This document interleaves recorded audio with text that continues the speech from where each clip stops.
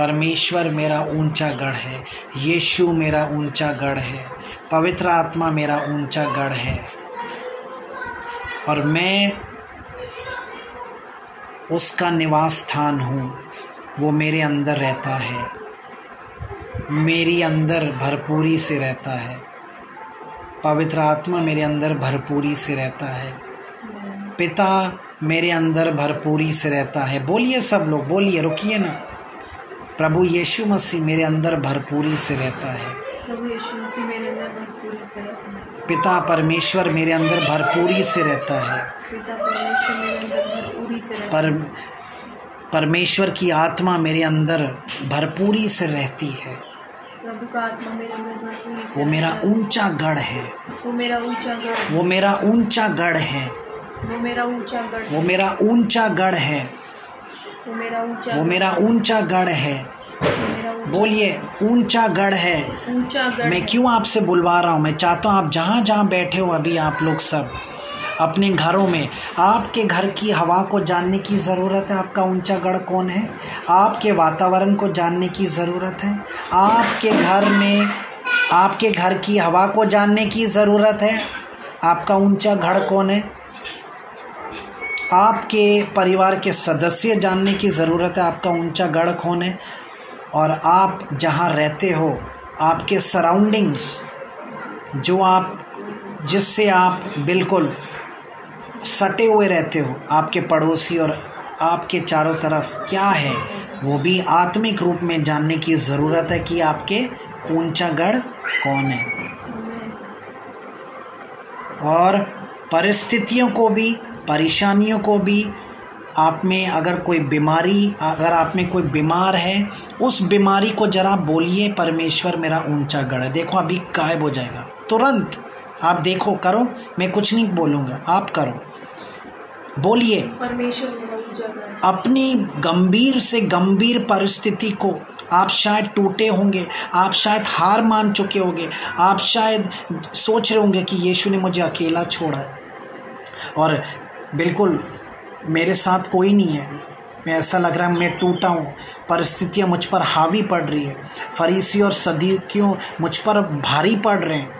बोलिए, मेरा ऊंचा गढ़ है, यीशु मेरा ऊंचा गढ़ है, पवित्र आत्मा मेरा ऊंचा गढ़ है। बोलिए आप लोग, पवित्र आत्मा मेरा ऊंचा गढ़ है, पवित्र आत्मा मेरा ऊंचा गढ़ है, पवित्र आत्मा मेरा ऊंचा गढ़ है, पवित्र आत्मा मेरा ऊंचा गढ़ है, पवित्र आत्मा मेरा ऊंचा गढ़ है, पवित्र आत्मा मेरा ऊंचा गढ़ है, यीशु मेरा ऊंचा गढ़ है, पिता परमेश्वर मेरा ऊंचा गढ़ है, यीशु मेरा ऊंचा गढ़ है, पवित्र आत्मा मेरा ऊंचा गढ़ है, पिता परमेश्वर मेरा ऊंचा गढ़ है। मैं कभी हारूंगा नहीं, मैं कभी हारूंगा नहीं, मैं कभी हारूंगा नहीं, मैं कभी हारूंगा नहीं।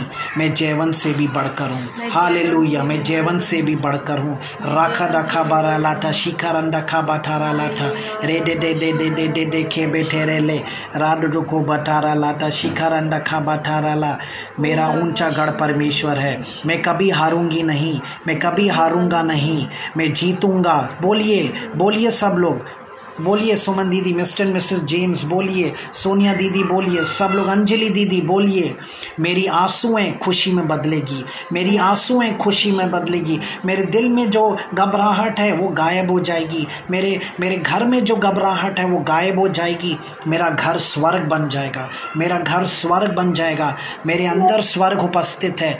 यीशु के अंदर मेरा नाम लिखा हुआ है, यीशु के अंदर मेरा नाम लिखा हुआ है, यीशु की हथेली में मेरा नाम लिखा हुआ है, यीशु के दिमाग में मेरा नाम चढ़ा हुआ है, यीशु के अंदर मेरा नाम लिखा हुआ है। वो मेरा ऊंचा गढ़ है, वो मेरा ऊंचा गढ़ है, वो मेरा ऊंचा गढ़ है, वो मेरा ऊंचा गढ़ है। मैं ना हारूंगा, मैं ना घबराऊंगी, मैं ना भागूंगी, मैं ना मरूंगी, पर मैं जीऊंगी अनंत काल तक। मैं जीऊंगा अनंत काल तक। मेरी परिस्थिति आज के बाद से बदलेगी और मैं जीवन से भी बढ़कर होऊंगा। मेरी बीमारी गायब हो जाएगी और वो कभी वापस नहीं आएगी।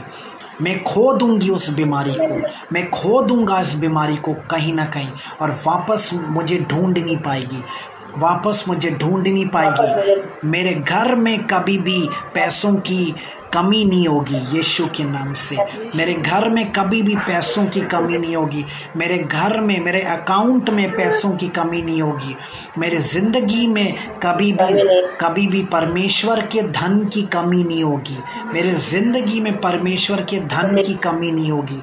मेरे ज़िंदगी में आत्मा की भरपूरी होगी। मेरे ज़िंदगी में आत्मा की भरपूरी होगी। पवित्र आत्मा की भरपूरी में मैं रहूँगा और कोई भी दुष्ट आत्मा है, कोई भी बदरूहों की ताकत मेरे खिलाफ नहीं आ पाएंगी। The gates of hell shall never prevail against me. No power of devil shall ever work against me. No power of my enemy will work against me. No power of the dead will work against me. No power of any kind of devil or any kind of wicked people will work against me. कोई भी दुष्ट आत्माओं की ताकत मेरे खिलाफ नहीं आ पाएगी। कोई भी शैतानी ताकत मेरे खिलाफ नहीं आ पाएगी। कोई भी दुष्ट के लोग मेरे खिलाफ नहीं आ पाएंगे। उनकी सारी योजनाएं में गड़बड़ी होगी, उनकी सारी बातों में गड़बड़ी होगी, उनके सारे प्लानिंग में गड़बड़ी होगी। मैं बिल्कुल यीशु के नाम से घोषणा करता हूँ सभी के ज़िंदगी में। मैं यीशु के नाम से घोषणा करता हूँ सभी के ज़िंदगी में यीशु के नाम से आज के बाद से मंडली उठती रहेगी और सूरज की किरणों की तरह चमकती रहेगी। ये कभी भी हारेगी नहीं, ना कभी भी। पिता, ये लोग आपके लोग हैं और कभी भी रोएंगे नहीं, हमेशा आनंदित रहेंगे। मैं घोषणा करता हूँ कभी भी ये लोग कभी भी कुछ अपने झोला फैल के ये लोग कभी भी मांगेंगे नहीं। पर ये लोग जो आज जुड़े हैं, ये लोग सब वो लोग बनेंगे जो दूसरों को देंगे, जो दूसरों को खिलाएंगे, जो दूसरों को पानी पिलाएंगे, जो दूसरों को निमंत्रित करेंगे और खिलाएंगे और दिखाएंगे कि मेरे घर में यीशु रहता है। मेरा घर जो आज मेरा गढ़ है वो मेरा यीशु का गढ़ है, वो मेरा पिता का गढ़ है, वो मेरे प्रेमी का गढ़ है। क्योंकि मैं एक प्रेमिका हूँ। अब मैं विश्वासी से बढ़कर मैं एक प्रेमिका बन चुकी हूँ। पहले मैं विश्वासी थी, अब मैं एक प्रेमी हूँ और प्रेमिका हूँ। Hallelujah, hallelujah. जयवंत से भी बढ़कर हो मेरे प्रिय, जयवंत से भी बढ़कर। आपको कोई हरा नहीं सकता है। कोई भी परिस्थिति, कोई भी मुश्किलें, कोई भी ताकतें वो आएंगी पर वो आपसे भिड़ नहीं पाएंगी। वो आपके दरवाज़ों तक आएंगी, गायब हो जाएंगी। उनको लौटना पड़ेगा वापस। उस बीमारी को लौटना पड़ेगा वापस, उस गरीबी को लौटना पड़ेगा वापस, उस गंदगी को लौटना पड़ेगा वापस, उस बदरुओं को लौटना पड़ेगा वापस, उस दुष्टात्मा को लौटना पड़ेगा वापस। उनको योजनाएं बदलनी पड़ेगी, उनको अपनी बातें खंडित करना पड़ेगा। उनको समझना पड़ेगा कि मैं भिड़ नहीं सकती, मेरे में वो ताकत नहीं है, क्योंकि आपकी ताकत उनसे ज़्यादा है, आपकी सामर्थ उनसे ज़्यादा है, आपकी ताकत उनसे ज़्यादा है। जो मुझ में है वो दुनिया वाले से भी बढ़कर है, जो मुझ में रहता है वो दुनिया वाले से भी ज़्यादा सामर्थ्य है। आप रोज़ाना सुबह शाम ये बोलोगे और क्या करोगे? आप लोग सब ये रोज़ बोलोगे, मैं जयवंत से भी बढ़कर हूँ, मैं हारूंगी नहीं, मैं हारूंगा नहीं। मेरे दुश्मन, मेरी परिस्थिति, मेरी बीमारी, मेरी गरीबी, मेरा रोना, ओह, ये सब बातें मुझ पर हावी क्या मेरे चौखट तक भी नहीं आ सकती, मुझ को छू नहीं सकती। मैं घोषणा करता हूँ यीशु के नाम से। आप रोज़ाना बोलोगे और ये आपका 1-2 हफ्ते तक आप करिए। आज के बाद से सभी लोग जो मुझे सुन रहे हैं, प्लीज़ आप रोज़ाना, ये आपकी एक धन्यवाद की भेंट होगी। हालेलुया, ये आपकी धन्यवाद की भेंट होगी। अब मैंने आपको बता दिया क्या करना। आप अपने धन्यवाद के भेंट को चढ़ाओगे हर सुबह हर शाम, सोने से पहले भी, हर सुबह हर शाम, सोने से पहले भी, हर सुबह हर शाम, सोने से पहले भी आप धन्यवाद की भेंट चढ़ाओगे। और आप देखोगे हर दिन को आपके मुताबिक चलने की ज़रूरत है। आप देखोगे हर दिन आपके मुताबिक चलेगा, हर समय आपके मुताबिक चलेगा, क्योंकि आपका गढ़ यीशु मसीह है। आमीन आमीन। Hallelujah, praise the Lord, let's praise the Lord. सब लोग बोले thank you Jesus, thank you Jesus, इस काम के लिए thank you Jesus. Let's say thank you to the Lord. धन्यवाद की भेंट चढ़ाते हैं। Thank you Lord, receive my thanks, receive my thank. मेरा धन्यवाद की भेंट को आप स्वीकार कीजिए, स्वीकार कीजिए पिता, पवित्र आत्मा, यीशु मसीह, मेरे राजा, आप स्वीकार कीजिए। सब लोग बोलिए स्वीकार कीजिए, हमारे भेंट को स्वीकार कीजिए, हमारे भेंट को स्वीकार कीजिए, हमारे भेंट को स्वीकार कीजिए। Hallelujah, hallelujah. हम पहला शमूएल 23 का 14 पढ़ते हैं। पहला शमूएल 23 का 14।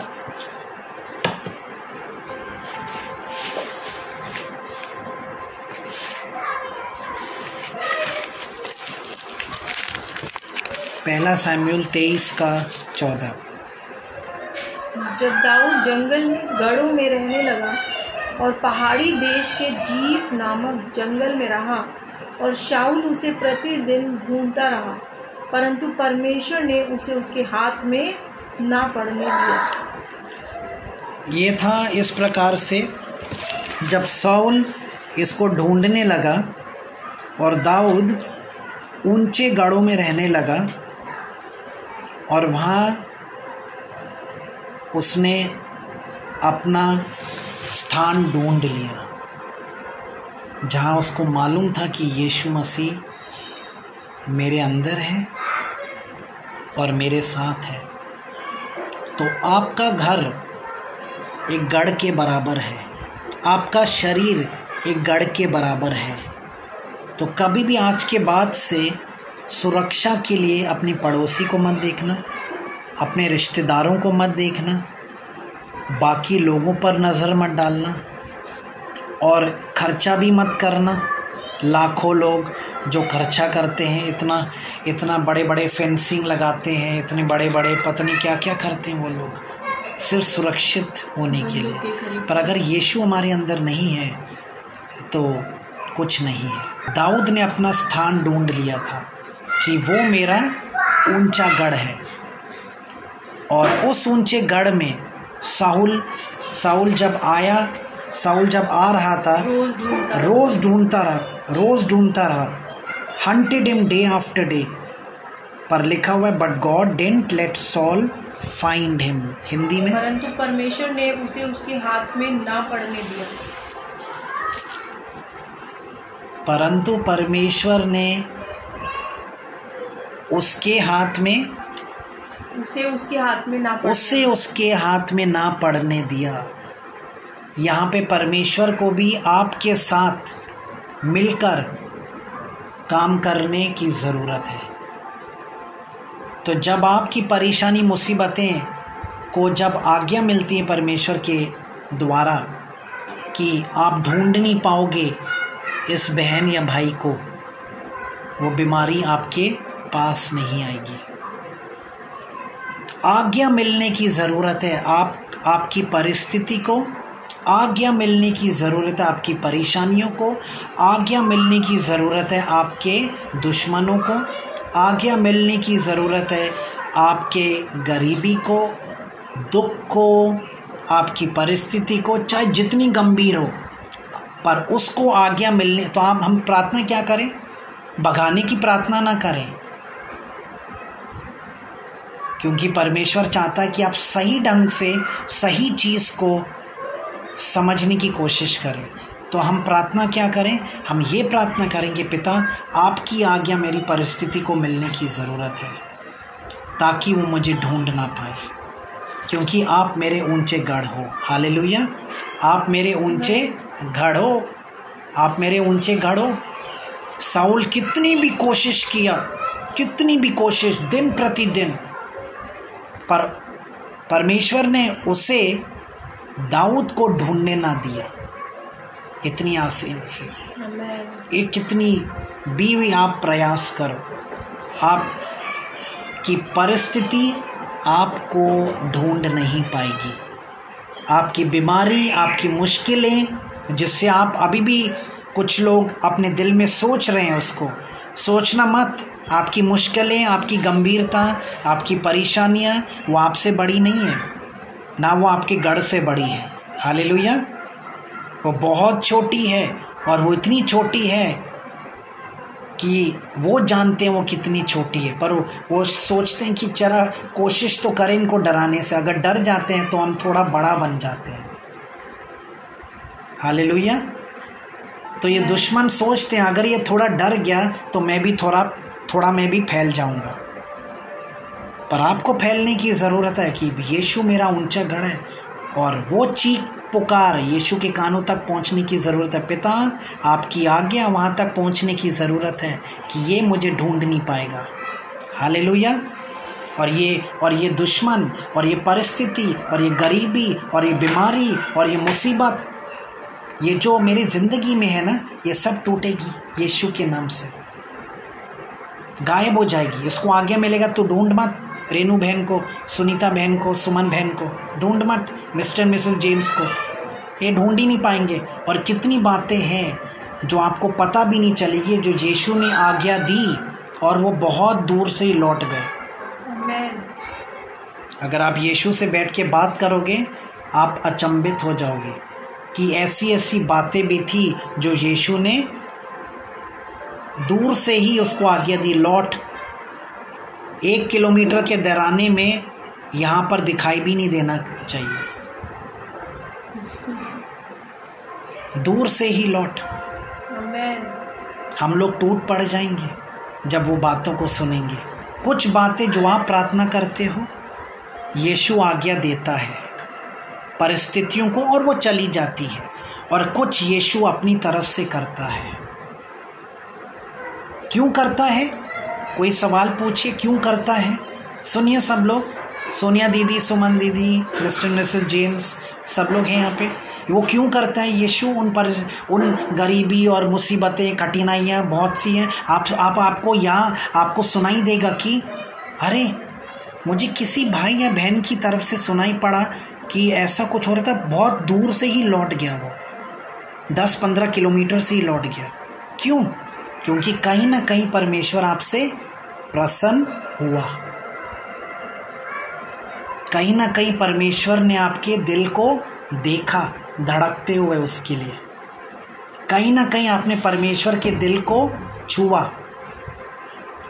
कहीं ना कहीं आपकी बॉडी लैंग्वेज और कहीं ना कहीं आपका वार्तालाप परमेश्वर के साथ बड़ा अच्छा रहा होगा कि यीशु ने बोला मैं कुछ करूँगा इस बहन के लिए, इस भाई के लिए। और आप देखोगे दूर तक आपकी चर्चा आत्मिक रूप से बनी रहती है। ये तो यीशु का प्रोडक्ट है, इसको छूना नामुमकिन है, क्योंकि ऊंचे गढ़ का रहने वाला है। और कुछ लोग हैं जो गढ़ में रहते ही नहीं हैं, यीशु का नाम लेते हैं पर गढ़ में रह नहीं पाते, क्योंकि परिस्थितियों पर, गरीबी पर, मुसीबतों पर उनका विश्वास ज़्यादा रहता है। क्या वो ऐसा होगा, क्या वो ऐसा बन जाएगा, क्या वो ऐसा हावी होगा, पर उसने ऐसा बोला कर हो सकता है, पर उसने ऐसा बोला कर हो पाएगा, पता नहीं हो पाएगा कि नहीं। इतना डर जाते हैं आप लोग, हम लोग, जिसमें आपकी गलती नहीं है, पर हमारा विश्वास मजबूत नहीं है। तो जब हमारा विश्वास को हम खिला पिलाएंगे, एक बच्चे की तरह बड़ा करते रहेंगे यीशु में पवित्र आत्मा की सामर्थ के द्वारा, और जब ये विश्वास बढ़ती चली जाएगी, और जब बड़ा बच्चा से बड़ा आदमी और मैच्योर आदमी बन जाएगा, तब आप देखोगे आपको मतलब घसीटना और गरीबी पर विश्वास करना, मुसीबत पर, बीमारी पर, परेशानी पर बड़ा महंगा पड़ेगा।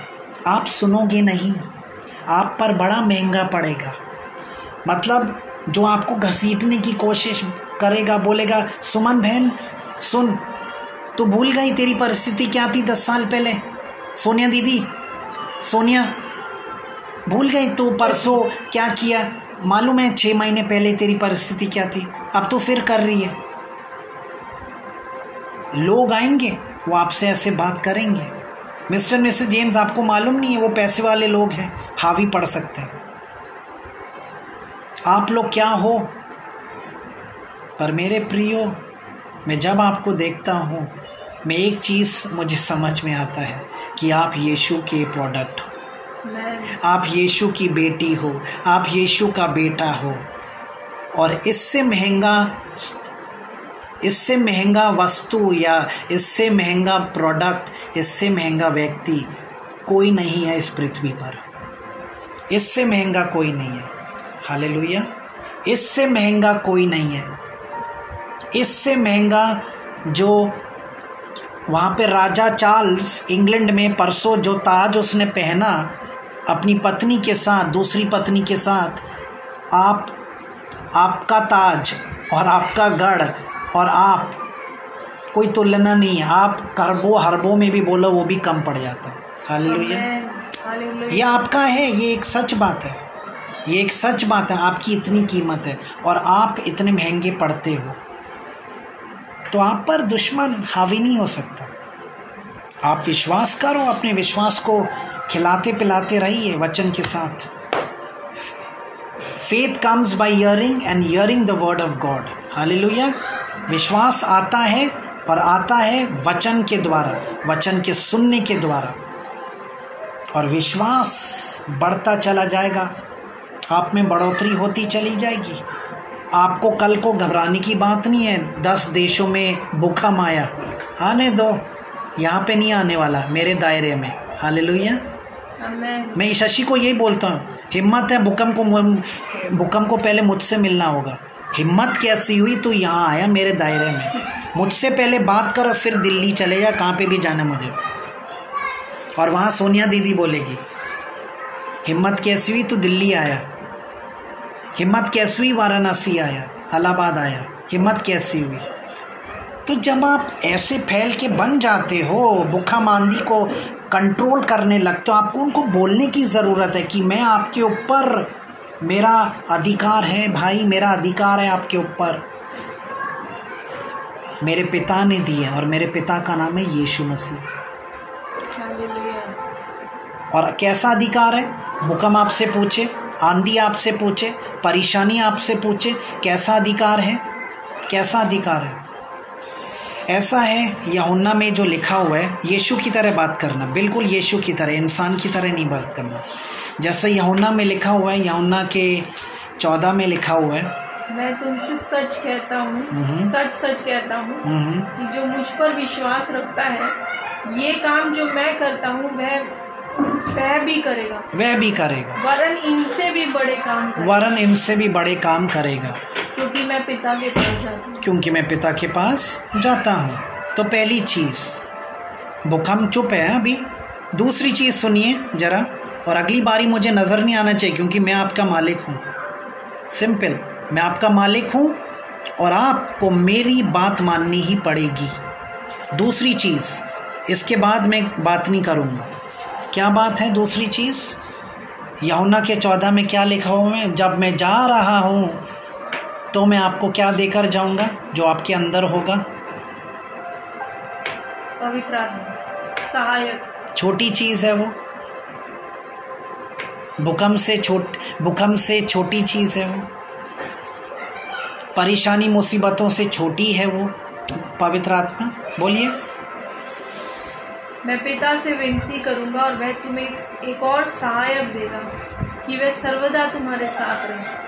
अब आपको बोलिए, पिता ने ये नहीं बोला मैं भूकंप, परेशानी, गरीबी, बीमारियों को मैं ये देकर जा रहा हूँ पवित्र आत्मा, और वो आपका अधिकार आपको देगा। पर ऐसा तो कुछ लिखा नहीं है। ये लिखा है जब मैं पिता से विनती करूंगा और वह तुम्हें एक और सहायक देगा कि वह सर्वदा तुम्हारे साथ। सहायक का मतलब, अगर मैं भी चला गया तो ये मेरा काम करेगा। जो मैं कर रहा था यहाँ पर रहकर, मेरी आपको ज़रूरत नहीं है, क्योंकि मेरी ज़रूरत पिता को है। पर आपको मैं अकेले नहीं छोड़कर जा रहा हूँ कि आपको शायद संदेह हो कि यीशु तो चला गया, पता नहीं पवित्र आत्मा काम करेगा कि नहीं, पता नहीं पवित्र आत्मा, मैं अनाथ नहीं छोड़ूंगा, मैं तुम्हारे पास आता हूँ, मैं तुम्हारे पास आता हूँ। तो पवित्र आत्मा क्या छोटा है? बोलिए सब लोग, सोनिया दीदी, सुमन दीदी, मिस्टर मिसेस जेम्स, मेरे भाई बहन, सुधा जी, बोलिए आप लोग बोलिए, अनम्यूट करके बोलिए, आज आपका दिन है, आप लोग बोलिए, पवित्र आत्मा छोटा है कि नहीं? बहुत बड़ा है। नहीं, सिर्फ ज्ञान की बात नहीं कीजिए, आप अपनी अनुभव से मुझे पवित्र आत्मा मेरे लिए बहुत बड़ा है। मैं अगर आपसे बात कर रहा हूँ आज, मैं अपने अनुभव से बात कर रहा हूँ। मैं कोई ज्ञानवान इंसान नहीं हूँ, ना बड़ा PhD डॉक्टर वाला बड़ा बुद्धि सुपरस्टार ना, पर मुझे एक चीज़ अच्छी लगती है, पहले खाना चखना और फिर लोगों को देना, ये मेरी आदत है। तो आप जब मेरे घर आओगे ना, पहले मैं अलग से थोड़े कटोरी में खाने को निकालूंगा, चखूंगा, टेस्ट करूंगा, नमक है, मिर्च है, सोनिया दीदी, सुनीता दीदी को अच्छा लगेगा, रेनू दीदी को अच्छा लगेगा, मेरे brother sister Mr Mrs James को अच्छा लगेगा कि नहीं। अगर बढ़िया लगा तो आगे बढ़ेगा, अगर मुझे लगा कमी घटी है वहीं रोक। तो सवाल ये है, पवित्र आत्मा गरीबी से छोटा है? कैसा है पवित्र आत्मा? कुछ लोग सोचते हैं यीशु चला, काश यीशु होता, यहाँ पे मेरा सारा काम होता। वही तो बात है, काश यहाँ पे यीशु होता, मेरा विश्वास इतना तगड़ा होता, मैं ना किसी से डरता। तो अभी भी आपको डरने की ज़रूरत नहीं है। यही तो आज का संदेश है, परमेश्वर को अपना ऊंचा गढ़ बनाना। यीशु आपका ऊंचा गढ़, पवित्र आत्मा आपका ऊंचा गढ़, और पिता आपका ऊंचा गढ़, अब्बा पिता। तो पवित्र आत्मा कौन है? पवित्र आत्मा यीशु की आत्मा है। तो अगर यीशु आज शारीरिक रूप में अगर आपके साथ नहीं है, तो भी वही फॉर्म, ठीक है, वही बातें, वही कार्य, वही तरीके का काम, वही जीवन जिंदगी, वही बातें, वही दुष्ट आत्मा को खदेड़ना, परिस्थितियों को तोड़ना, बीमारियों पर जयवंत होना, गरीबी पर जयवंत होना, अपनी परिस्थितियों पर जयवंत होना। नहीं पता नहीं कब होगा, मैं प्रार्थना कर रही हूँ, आप भी कीजिए प्रार्थना, प्रार्थना प्रार्थना प्रार्थना प्रार्थना कीजिए, और होगा एक दिन। पता है, अब सुनिए बड़े सब लोग सुनिए, प्लीज़ सुनिए मुझे आज, प्लीज़ सुनिए सब लोग।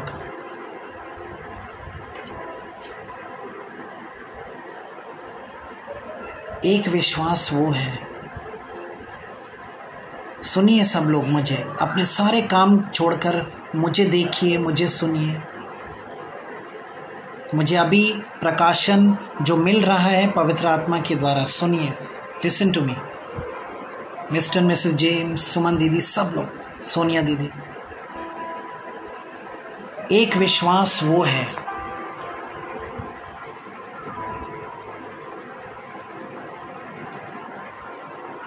जो आपके प्रार्थनाओं का उत्तर बन जाता है। एक विश्वास वो है, नहीं समझे कोई मैंने क्या बोला? वो विश्वास इतना ऊंचा विश्वास है, आपके कुल मिला के पूरे साल की प्रार्थनाएं वो एक विश्वास में बदल जाती है, और एक बॉल की तरह जब वो विश्वास बन जाता है, वो आपकी प्रार्थनाएं भी है, सब कुछ है उसके अंदर। तो वो विश्वास जब कबूल होती है, तो आप जो मुंह से निकलती है बात, वो होने लगती है, वो होने लगती है। और फिर आपको अपना मुंह, आपको अपनी जीभ बड़े चेतावनी से और बड़े केयरफुली से और बड़े सोचते हुए आपको अपना मुंह और जीभ चलाना पड़ेगा। क्योंकि अगर आप बोलो गलती से ये ख़त्म, वो ख़त्म हो गया, ये बड़ा, वो बड़ा, तो आपको बड़े चेतावनी से, सावधानी से आपको अपना मुंह और जीभ चलाना पड़ेगा, बड़ी सावधानी से। जैसे आप नई चाकू जो आप खरीदते हो, उसकी धार इतनी तेज है कि अगर आपने जरा सा छू भी लिया, आपको कट लग गया, एक हल्का सा कट लग गया और खून टपकने लगा। एक विश्वास वो है, एक विश्वास वो है जो हमारा विश्वास उसकी ओर बढ़ रहा है, इस विश्वास बनने के लिए बढ़ रहा है, और आप कुछ समय के बाद आप अपने प्रार्थनाओं का उत्तर आप देखोगे। तीसरी विश्वास, एक विश्वास वो है जब बोलते हो भाई आप मेरे लिए प्रार्थना करना, बहन आप मेरे लिए प्रार्थना करना, शशि दीदी आप मेरे लिए प्रार्थना करना और मेरे लिए प्रार्थना कीजिए, आप ये हो जाए, और आप देखोगे काफ़ी समय के बाद आपको वो उत्तर मिल जाता है। अन्यथा कुछ लोगों को काफ़ी टाइम के बाद मिल जाता है। वो आपके विश्वास के अनुसार, परमेश्वर आपसे अप्रसन्न नहीं है, पर आपके विश्वास के अनुसार आपको उत्तर मिलेगा। अगर आपका विश्वास नंबर 1 वाला है, जो मैंने शुरू में बोला, तो आपकी भाषा, आपका बोलना, आपका यीशु से बात करना, आप वहाँ देखोगे चीज़ों को होते हुए। जो यीशु का विश्वास है, उसने प्रार्थना की उस आर्मी वाले के लिए। उसने जब प्रार्थना की, क्या हुआ था, 2 बजे दोपहर की बात है, जब वो आर्मी वाला समझ गया, जब वो वापस जा रहा था और उसका नौकर भागता हुआ आया और उसको बोला कि सुनिए सुनिए, वो ज़िंदा हो गया, वो ज़िंदा है, वो ठीक है। तब उसको याद आया कि 2 बजे जब यीशु ने बात की तो मैं वहाँ पर था उस समय। तो एक विश्वास ये है, यीशु वाला विश्वास, कि उसको क्रूस उठाने में भी दिक्कतें, डर वर नहीं लगा।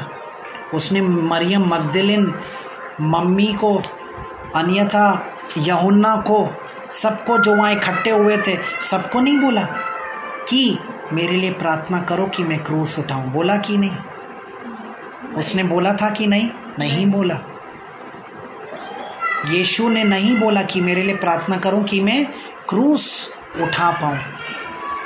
मेरे लिए प्रार्थना करना कि मैं क्रूस उठा पाऊं, मुझे बल प्राप्त हो, मुझे ताकत प्राप्त हो और मैं क्रूस उठा पाऊं। तो हमें किस तरीके से बनने की ज़रूरत है? यीशु के तरीके से, यीशु का जवाब, यीशु की भाषा, यीशु का स्टाइल। सभी को आ रहा है समझ में? हालेलुया। और यीशु का तरीका हमें अपनाने की ज़रूरत है।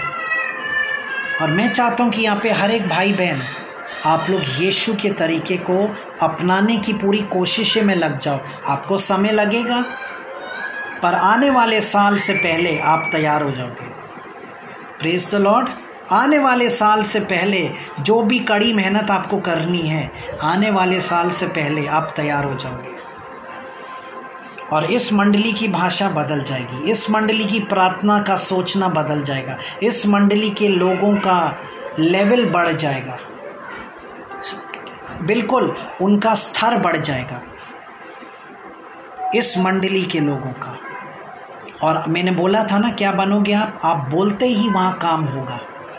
रवि भैया अगर हैदराबाद में हैं या जहाँ पे भी हो, आप यहाँ से प्रार्थना करोगे, उसके फ़ोन उठाने से पहले आप सुनोगे, फ़ोन उठते ही, अच्छा सुनिए, जो भी आपको बुलाता है, रवि भैया मैं ठीक हूँ, मैं बिल्कुल सही हूँ, क्या तुमने प्रार्थना की मेरे लिए? नानक भैया के बोलने से पहले पवित्र आत्मा आपके दिल में डालेगा कि आपको प्रार्थना क्या करने की ज़रूरत है। वहाँ होने से पहले नानक भैया रिज़ल्ट वहाँ देखेंगे, सुनीता दीदी रिज़ल्ट देखेगी, सुमन दीदी रिज़ल्ट देखेगी, Mr Mrs James will see the result in their life before it happens, and no one can touch you in Jesus name. Amen. No one. Hallelujah. तभी हम देखते हैं एक आयत को, भजन संहिता 62 का 5 से 8। भजन संहिता 62 का एक और आयत को हम पढ़ें, 5 से 8। हे मेरे मन, परमेश्वर के सामने चुपचाप रहे, क्योंकि मेरी आशा उसी में है। सचमुच वही मेरी चट्टान और मेरा उद्धार है, वह मेरा गढ़ है। सचमुच वही मेरी चट्टान मेरा उद्धार वो मेरा गढ़ है, वो मेरा गढ़ है, इसलिए मैं ना डिगूंगा। इसलिए मैं ना, दाऊद को समझ आ चुका था, अगर ये मेरा गढ़ है, यही यीशु और यही परमेश्वर, यही पवित्र आत्मा। एक चीज़ मुझे समझ में आता है, इतना तो चलो पढ़ा लिखा हूँ कि मैं डिगूंगा नहीं। हालेलुया। आप डिगोगे नहीं। और कभी भी ज़िंदगी में सोचना भी मत, अगर वो ख्याल आपके ज़िंदगी में आता है, आपके मन में आता है कि आप डिगोगे, सोनिया आप डिगोगे, मिस्टर जेम्स आप डिगोगे, सुनीता दीदी आप डिगोगे, तो आपको समझने की ज़रूरत है वो ख्याल शैतान की तरफ से है। और वो ख्याल क्या है? Negative mindset. तो इतना नेगेटिव माइंडसेट जो हमारा बन चुका था जब हम परमेश्वर में नहीं थे, उसको ख़त्म होने की ज़रूरत है। और आपको उस नेगेटिव माइंड, उस नेगेटिव मन को बोलना पड़ेगा, सुन आराम से रहे, तू बोल रहा है मैं डिगूंगा, मैं बोल रहा हूँ मैं डिगूंगा नहीं, चल देखते हैं कौन जीतता है, चल देखते हैं कौन जीतता है, क्योंकि मैं चाहता हूँ तू हारेगा और तू अपने कदमों के बल, घुटने के बल आएगा और तंग होकर चला जाएगा। कभी कभार डांटो मत अपनी परिस्थितियों को, रहने दो, उनको घुटने के बल लाओ। Hallelujah, praise the Lord. सब लोग मधु बहन जो जोड़ी है, जय मसीह की, Sudhakant ji, Mr Mrs James, कभी कभार अपनी परिस्थितियों को रहने दो, अपने दुश्मनों को रहने दो, खड़ा रहे वहीं पे, क्यों कितना खंडित करोगे, कितना भगाओगे। Praise the Lord. वहीं पे अपनी परिस्थिति को रहने दो। ये भी प्रकाशन मुझे अभी मिल रहा है, वहीं अपने दुश्मनों को रहने दो, घुटने टेकेंगे, उनको घुटने टेकने दो। आप देखोगे, क्योंकि आपका देखना यीशु का देखना एक है। आपका देखना यीशु का देखना एक है। क्या बोला यीशु ने, क्या बोला यीशु ने? 15 आप लोग पढ़ो सोनिया दीदी, 15 का 1, यूहन्ना 15 का 1 आप लोग पढ़िए, फिर आप समझोगे मेरा देखना यीशु का देखना एक कैसे हो सकता है। पढ़ो जरा यूहन्ना का 15 का 1, और फिर उसके बाद पढ़ना, सच्ची दाखलता मैं हूँ और मेरा पिता किसान है। बिल्कुल, अच्छा, आमीन। किसका पिता? मेरा पिता। किसका पिता? मेरा पिता किसान है। सचली दाखलता मैं हूँ। कौन बोल रहे हैं? यीशु। और मेरा पिता किसान है। अब 4 को पढ़िए आप लोग, सब लोग 4 को पढ़िए, यही 15 का 4। अब आप जानोगे, तुम मुझ में बने रहो और मैं तुम में, जैसे डाली यदि दाखलता में बनी ना रहे तो मैं अपने आप से नहीं फल सकती, वैसे ही तुम भी यदि मुझ में बने ना रहो तो नहीं फल सकते। और ये वाला पढ़िए आप लोग, 7वां।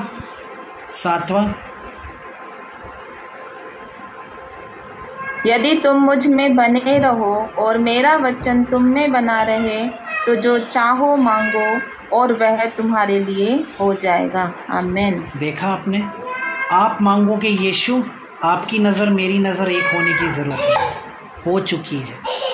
पर जो यहाँ पे क्या लिखा हुआ है, छठा, जो उसमें बना नहीं रहता है फिर डाली के समान फेंक दिया जाता है और सूख जाता है। डाली के समान फेंक दिया जाता है और सूख जाता है, और लोग उन्हें बटोर कर आग में झोंक देते हैं। और लोग उन्हें बटोर कर आग में झोंक देते हैं, और वह जल जाता है। और वह जल जाता है। खत्म कहानी, खत्म कहानी।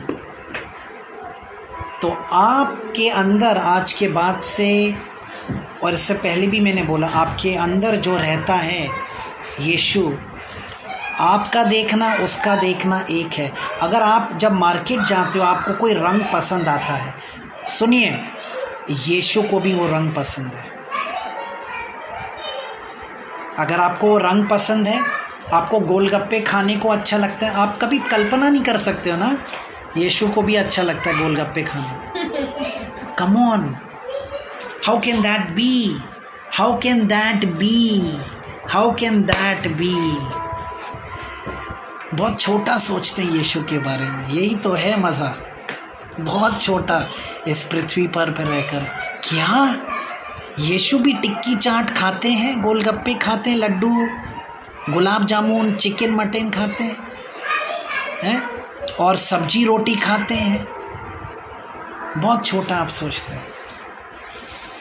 पर मैं आपको एक चीज़ कहना चाहता हूँ, रुकिए वो दिन के लिए, और आप देखोगे मेरा पिता जब आपको खाकर दिखाएगा और मैं उनके सामने फिर खड़ा होकर आप सभी को बोलूँगा। अब आप बोलिए, you believe? Tell me you believe or not. Tell me you believe or not. He lives in us. He lives in us. But मेरे पास एक सवाल है। आप जाते हो मार्केट में टिक्की चाट खाने के लिए, आप जाते हो मार्केट में, चलो रवि, चलो आईवेन, ठीक है, चलो बेन, चलो नानक जी, थोड़ा हम गोलगप्पे खा के आते हैं, फिर मैं यीशु के साथ बैठ के प्रार्थना करूँगी। कितना हम लोग यीशु को हंसाते हैं, कितना हम यीशु को हंसाते हैं कि जब हम टिक्की चाट खा रहे हैं वो भी आपके साथ खा रहे हैं। क्या भूल गए वो आपका प्रेमी है? क्या भूल गए वो आपके अंदर रहता है? क्या भूल गए जो जीभ आपकी चलती है टिक्की चाट में, वो उसकी जीभ है? आपका कब हुआ? आपको किसने सिखाया ये शरीर आपका है, ये बाल आपके हैं, ये सब यीशु का है? वो जब चाहे ले लें, वो जब चाहे आपको दे दें। अभी दूसरा शरीर मिलने वाला है, अब उसमें मत बोलना कि मेरा है वो सारे स्वर्गदूत चीखेंगे, ए हेलो। सो जब आप टिक्की चाट खाते हो, जब आप अच्छे खाना बनाते हो, पकवान बनाते हो, वो सब यीशु भी खाता है। ये यीशु इतना जिंदा है, ये यीशु वो यीशु है मेरे प्रियो। विश्वास करो, मैं जो बोल रहा हूँ आपको मैं उत्साहित नहीं कर रहा, ये वही यीशु है और उसका जिंदापन की हदें कल्पना नहीं कर पाए, कोई भी व्यक्ति कल्पना नहीं कर सकता कि इतना जिंदा यीशु हो सकता है। हालेलुया। अलग अलग हेयर स्टाइल्स जब आप बनाने लगते हो तो यीशु को पसंद लगता है। वो सोच कहाँ से आती है आपको कि मैं आज ब्रेडेड हेयर स्टाइल बनाऊँ? वो सोच कहाँ से आती है कि मैं आज अपने बाल को छोटे करूँ, कि मैं आज अपने बाल को इतना करूँ? और लड़के सोचते हैं मैं अपने बाल को और छोटे करूँ, क्योंकि यीशु को लग रहा है, यीशु को लग रहा है कि आईब्रोज बनाना, फेशियल करना, सुंदर लगना। आप क्या सोचते हो यीशु इन चीज़ों में रुचि नहीं लेता? सिर्फ प्रार्थना करो, बाइबल पढ़ो ना, यही सिखाया गया है कि नहीं? जल्दी चर्च जाओ, प्रार्थना करो, बाइबल पढ़ो और अच्छा रहना। बहुत छोटा यीशु को बनाया आपने कि वहाँ जानवर भी हंसेंगे। और एक स्वर्गदूत की ज़रूरत है जो आए स्वर्ग से उतर कर and tell you people, hello hello Christians, hello. तभी जब याकूब उस स्वर्गदूत से कुश्ती लड़ रहा था, सुनिए सब लोग, उसने पूछा तेरा नाम क्या है? उसने पूछा मेरा नाम क्यों पूछ रहा है? पूछा था कि नहीं? कोई स्वर्गदूत अपना नाम आपको नहीं बताएगा। चर्च जाते हो आप, पहला सवाल करोगे, वो बोलेगा मैं नहीं जाता। जो दिन भर उपस्थिति में रहता है वही चर्च है। आप कलीसिया हो, तो जब आप कलीसिया में जाते हो आप उस कलीसिया को भरपूरी से चमकाते हो। यीशु सबके अंदर है, तो वो यीशु जब आता है उपस्थिति को लेकर कलीसिया के अंदर, तो वो अपनी उपस्थिति से पूरी कलीसिया में रोशनी लाता है। हालेलुया। ये काम है आपका। हम लोग गरीबों की तरह नहीं जाते झोला लेकर और भर के वहाँ लाते हैं। हम लोग जाते हैं, देते हैं और वापस आते हैं। हम लोग जाते हैं, देते हैं और वापस आते हैं। हम लोग जाते हैं, देते हैं और वापस आते हैं। हम लोग वो लोग हैं। हम कलीसिया में जाते हैं, रोशनी पैदा करते हैं। हम कलीसिया में जाते हैं, लोगों को चंगाइयाँ देते हैं, लोगों को ठीक करते हैं। हम लोग लोगों को सिर्फ उत्साहित ही नहीं, उनको ऊंचा उठाते हैं। ये पौलुस भी यही बोला। हालेलुया। और ये सब प्रकाशन है दाऊद का, जो अभी हमने पढ़ा, उसका 62। मैं आपके लिए पढ़ता हूँ उत्पत्ति का 32-27। और उसने याकूब से, तेरा नाम क्या है? उसने कहा याकूब। उसने कहा तेरा नाम अब याकूब नहीं परंतु इज़राइल होगा, क्योंकि तू परमेश्वर से, मनुष्य से भी युद्ध केवल करके प्रबल हुआ है। तो तेरा नाम मैं बदल रहा हूँ। मैं अपना नाम नहीं बदलूंगा, तेरा नाम। तो आइए हम लोग यहाँ पे रुकते हैं और इन सब बातों को, और मेरी एक दिल की इच्छा है कि यहाँ पे हर व्यक्ति जो जुड़ा हुआ है, उसकी भूख और प्यास और उसका स्टैमिना यीशु में बढ़ता चला जाए। और आज के बाद से कोई ना बोले मैं उम्र में बढ़ रही हूँ, मैं बूढ़ी की होने की तरफ जा रही हूँ, तो आप बूढ़ी हो जाओगे। आप बोलोगे मैं बूढ़ा हो रहा हूँ, तो आप बूढ़ा हो जाओगे। मैं बोलूँगा मैं जवान की तरफ बढ़ रहा हूँ, मैं जवान होता चला जाऊँगा। जो आप बोलोगे, मैंने अभी कुछ बोला था थोड़ी देर पहले, एक विश्वास वो है चाकू की धार की तरह, छूओगे तो कटोगे। और कुछ चाकू है तो आप धोते हो, उनको करते हो, छू लगता भी नहीं है, खून भी नहीं निकलता है। पिछले 2 दिन से हम यही सब वचन पे मनन कर रहे थे और मेरी इनसे कोई बात नहीं हुई थी, पर देखिए वही वचनों से आज ये भी बात कर रहे हैं। तो ये एक असलियत है मेरे प्रियो, आपकी ज़िंदगी का गढ़ यीशु मसीह है। और उस गढ़ के अंदर, जैसे दाऊद ने बोला, सुनिए, मैंने एक भजन संहिता लिखा है, यीशु मेरा ऊंचा गढ़ है, वो मेरा उद्धार है, वो मेरा चट्टान है और मैं ना डिगूंगा। इसका मतलब क्या उसने कोई लाइब्रेरी में जाके कुछ किताबों को पढ़ा? नहीं। क्या कोई कहानी किसी ने दाऊद को सुनाई? नहीं।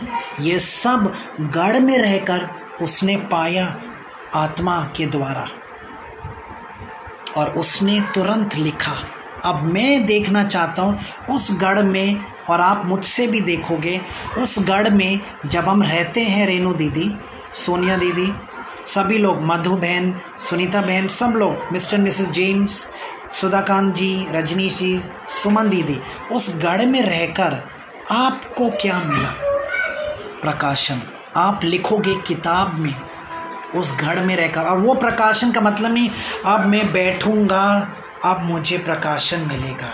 सुनिए, यीशु को छोटा ना बनाएं। अब मैं प्रार्थना की, दरवाज़ा बंद करो जल्दी, मैं प्रार्थना करने जा रही हूँ। अब मैं प्रार्थना कर रही हूँ। परमेश्वर प्रार्थना करेगा, पर बोलते ना, बड़ों की तरह सोचो। खाना बनाते वक्त आप प्रार्थना कर रहे हो, आप अभी बैठे हो तो प्रार्थना कर रहे हो, आपकी आत्मा प्रार्थना कर रही है।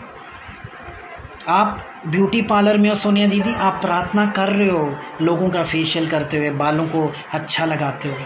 आपको बोलने की ज़रूरत नहीं मेरा प्रार्थना का समय है। जैसे लोग बोलते हैं भैया मुझे अपना प्रार्थना करने जाना है, उसमें मज़ा नहीं है। आप प्रार्थना कर रहे हो, आपकी ज़िंदगी प्रार्थना बनने की ज़रूरत है। मधु बहन, सुनीता, जब आप स्कूटी चलाकर जाते हो, मधु बहन ना, मधु, आप प्रार्थना कर रहे हो, आप आते हो प्रार्थना में, वहाँ काम करते हो प्रार्थना में, उसी में चलते फिरते हैं। Read that again. प्रेरितों का काम, एक लास्ट जरा पढ़ना, 17 का हमने जो पढ़ा था अभी, एक्ट्स चैप्टर 17, प्रेरितों का 17 और उसका 28। क्योंकि हम उसी में जीवित रहते हैं। सुनो रेनू दीदी, आप भी पढ़ना जरा, यहाँ पे भी आवाज़ आ जाएगी ऑनलाइन में। क्योंकि हम उसी जीवित रहते और चलते फिरते और स्थिर रहते हैं। देखो जैसा तुम्हारे कितने कवियों ने भी कहा है, हम तो उसी के वंशज हैं। आमीन। Hallelujah, hallelujah. आप उसी में जीते हो, उसी में रहते हो, उसी में चल। इसको अंडरलाइन करके रोज़ आप अपने आप से बोलोगे, मैं उसी में जीवित रहती हूँ, चलती फिरती हूँ, काम करती हूँ, और उसी में मेरा जीना उठना सब कुछ है। और आप लोग जयवंत से भी बढ़कर हो। आज के बाद से आपका ऊंचा गढ़ रिश्तेदार नहीं, लोग नहीं, दोस्ती यारी नहीं, सबसे बड़ा ऊंचा गढ़ कौन है? यीशु मसीह, पिता परमेश्वर और पवित्र आत्मा। आइए हम लोग प्रार्थना में जाते हैं। पिता परमेश्वर, पवित्र आत्मा, यीशु मसीह, हम आपको धन्यवाद देते हैं कि सब लोग आपको अपना गढ़ बनाते रहें, और उस गढ़ में जो प्रकाशन इनको मिलता जाना चाहिए, मिलते जाने चाहिए, ये लिखते रहिए। सभी लोग अपने प्रकाशन को किताब में लिखते रहिए। किताब में वो है परमेश्वर की आवाज़ जो उस गढ़ से निकलकर आपको उस गढ़ में क्या समझ में आई, वो उसका मतलब है। जैसे दाऊद को समझ में आया मेरा उद्धार है, चट्टान है, और वो मेरा सब कुछ है, वो मेरी ज़िंदगी है, वो मेरा ऊंचा गढ़ है। तो हमें क्या समझ में आता है उस गढ़ से, क्या प्रकाशन हमें मिलता है उस गढ़ से, कि यीशु उस गढ़ में हमें क्या बताता है, वो हमारे लिए क्या है। सोनिया दीदी के लिए क्या है, मिस्टर मिसेस जेम्स के लिए, मधु के लिए क्या है, सुनीता दीदी, सुमन दीदी के लिए क्या है, रेनू दीदी के लिए क्या, अंजलि बहन, मामा के लिए क्या है। वो गढ़ में रहकर आप क्या प्राप्त किए, उस प्रकाशन को आपको लिखना पड़ेगा जो आपको पवित्र आत्मा देता है। And that becomes your revelation, that becomes your lifestyle. जैसे दाऊद का वो लाइफ स्टाइल बन चुका था। And that's what David says, he is my rock, no one can defeat me. कोई मुझे हरा नहीं सकता। अगर मैं इस चट्टान पर चढ़कर बैठ जाऊं, शैतान और दुश्मन और परिस्थितियों की भी हाथ वो कम पड़ जाती है, उस चट्टान तक नहीं पहुंच पाती, उस चट्टान तक नहीं पहुंच पाती। वो मुझे नहीं छू सकता। कोई भी परिस्थिति, कोई भी गरीबी, कोई भी संदेह, कोई भी आपका बिल्कुल संघर्ष, कोई भी वहाँ तक नहीं पहुँच पाएगी, वहाँ तक नहीं पहुँच पाएगी। ये मैं बड़े दावे से कह रहा हूँ, वहाँ तक नहीं पहुँच पाएगी। पिता, अपने लोगों को अपने आप गढ़ बनते, आप इनके गढ़ हो और इनके अंदर आप रहते हो, पर गढ़ में जो ये लोग सीखेंगे आपकी आत्मा के द्वारा, वो अनुभव प्राप्त करें। यीशु के नाम से मैं घोषणा करता हूँ, ताकि इनके दुश्मन घुटने टेकेंगे, ताकि इनकी परिस्थिति भागेंगी, जिनको भागना है भागेंगी, जिनको वहाँ घुटने टेकना है वो टेकेंगे और फिर उठ के भागेंगे, और वो सातों दिशाओं से भागेंगे यीशु के नाम से। हिम्मत ही नहीं कि जो दुनिया में हो रहा है वो आपके साथ हो, हिम्मत ही नहीं, यीशु के नाम से।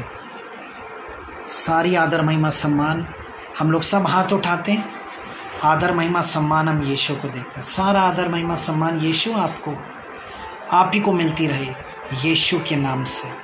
और इस हफ्ते में यहोवा आपका ऊंचा गढ़ है, प्रभु यीशु मसीह, पवित्र आत्मा, उनसे अपना संबंध गहरा करते रहिए, मजबूत करते रहिए, और आप देखोगे आपको प्रकाशन जो मिलेगा आप लिखोगे, चाहे वो कुछ भी हो, 1 लाइन का हो, 2 लाइन का, कुछ भी हो। वो है आपका लाइफ स्टाइल, वो है आपकी ज़िंदगी जीने का ढंग, जो आपको प्रकाशन मिलेगा।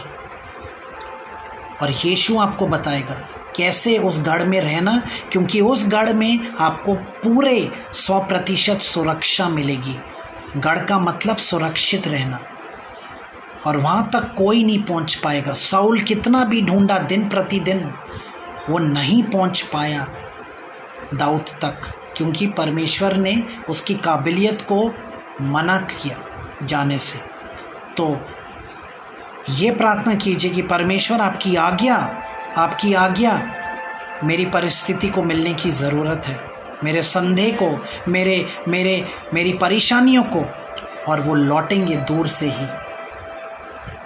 आपने कभी ये प्रश्न किया कि मेरे घर में ये परिस्थिति कैसे इतनी आसानी से मेरे अंदर कैसी आई, मेरे पति या बच्चों के साथ कैसा हुआ ये? कम ऑन, आपने कभी ये किया? You need to ask God. पूछने की जरूरत है, हाउ डेयर इट हैपेंस। और आप देखोगे, आप जान पाओगे पवित्र आत्मा के द्वारा कि हमारी गलती है कि हमने ये प्रार्थना नहीं की, पर हमने वो प्रार्थना की, परमेश्वर ये परिस्थिति को आप हटा दीजिए, परमेश्वर ये गरीबी को हटा दीजिए, परमेश्वर हमारा नौकर नहीं है मेरे प्रिय। वो नौकर की तरह हम उसको रखें ना। हम प्रेमिका हैं, हम विश्वासी से बढ़कर हैं, हम एक प्रेमी हैं। तो हम एक प्रेमिका के रूप में परमेश्वर के साथ रहें, ताकि हम बोलें, पिता आप आज्ञा दीजिए। मैं भी दे सकती हूँ पर मैं नहीं दूंगी, क्योंकि आप मुझसे बड़े हो, आप मेरे राजा हो और मैं आपकी प्रेमिका हूँ, मैं आपका प्रेमी हूँ, पर मैं चाहता हूँ कि आप आज्ञा दीजिए राजा। और वो परिस्थिति चली जाएगी। आप मुझे बोलोगे तो मैं दूंगा, मैं भी देता हूँ, यीशु के नाम से चली जा। और आप देखोगे आपके कान में हुआ। कैसा लगा? अच्छा लगा? आप उस प्रेम में बढ़ते चले जाओगे, क्योंकि यीशु पूरा रिस्पॉन्सिबिलिटी लेगा उस प्रेम में आपको मजबूत करना, उस प्रेम में आपको मजबूत करना, मैच्योर करना, कि आपको लगे ना कि आज मैंने प्रार्थना में आज समय नहीं बिताया। दीदी, आज मैंने प्रार्थना में समय नहीं बिताया। आप तो प्रार्थना कर ही रहे थे पूरा दिन, क्या कर रहे थे आप? वो प्रार्थना ही तो है। अभी आपने पढ़ा ना 17 का 28 में, प्रेरितों के काम, आपका जीना उठना, चलना फिरना उसी के अंदर है, उसी के द्वारा है, और उसी के अंदर से आप होते हुए चलते हो, और वो आपके अंदर है। Yuhanna 15, remain in me and I in you, you are blessed, you are blessed. आप लोग आशीषित हो। कोई भी अब आज के बाद से कोई परिस्थिति आपको नहीं छुएगी। आप एक प्रेमिका के समान रहिए, और एक प्रेमी के समान रहिए, विश्वासी नहीं, उससे बढ़कर। मैं घोषणा करता हूँ, एक प्रेमिका और प्रेमी के समान ये लोग रहें, यीशु के नाम से, यीशु के नाम से, यीशु के नाम से, यीशु के नाम से। और ये करें, ये बातों को लोग करें, प्रैक्टिस करें। जैसे पौलुस बोलता है फिलिपियों के 4 में कि जो आपने सुना, जो आपने देखा, आप उसको प्रैक्टिस करो। बस मेरे प्रियो, प्रैक्टिस करोगे, आप परिणाम देखोगे। प्रेमिका का परिणाम देखोगे आप, you will see the results. आप प्रेमिका का परिणाम देखोगे, आप देखोगे, रिजल्ट को देखोगे। ये मेरा वादा है। आप सिस्टम से निकल आइए बाहर, जो आपने सदियों से किया, और आज तक इस यीशु को हमने सोच भी नहीं सकते कि वो टिक्की चाट भी खा सकता है। सोच भी नहीं सकता आज मैंने जो दाल बनाई है, सब्जी बनाई है, यीशु खाएगा। नहीं, मैं यीशु के लिए बहुत ऊंचा बनाऊंगी। किसने बोला? जो आपने बनाया है, यीशु उसमें दिलचस्पी लेता है। मार्था, मरियम और लाजरस का दोस्त था वो, जो खाना बनाते थे वो खाता था खुशी से। तभी उस दिन मार्था किचन में बड़ी व्यस्त थी, याद है आपको? तो जो आप बनाते हो, यीशु दिलचस्पी लेता है उसमें, और आप देखोगे वो खाना टेस्टी होगा, क्योंकि यीशु ने उस टेस्ट को बढ़ा दिया, और जानबूझ के बढ़ा दिया, ताकि आपको विश्वास होए कि ये तो मैंने किया ही नहीं, मैंने तो थोड़ा मिर्ची नमक डाला, पर ये टेस्ट कैसे बढ़ा? यीशु ने बढ़ाया, पवित्र आत्मा ने, जानबूझ के दिखाने के लिए कि मैं आपके साथ हूँ, और मैं वो खाना भी खाऊंगा, मैं आपके साथ रहता हूँ, और ये मैंने बढ़ाया है। वो एक्सीडेंट से मैंने आपको बचाया है, दिखाने के लिए। परमेश्वर कभी कभार आपको दिखाता है कि देखो मैं आपके साथ हूँ, पर धन्य है वे लोग जिसने उसको देखा भी नहीं।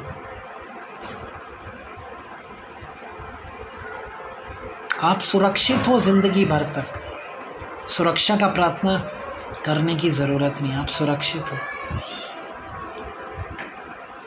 और अपने विश्वास को खाना खिलाते रहिए।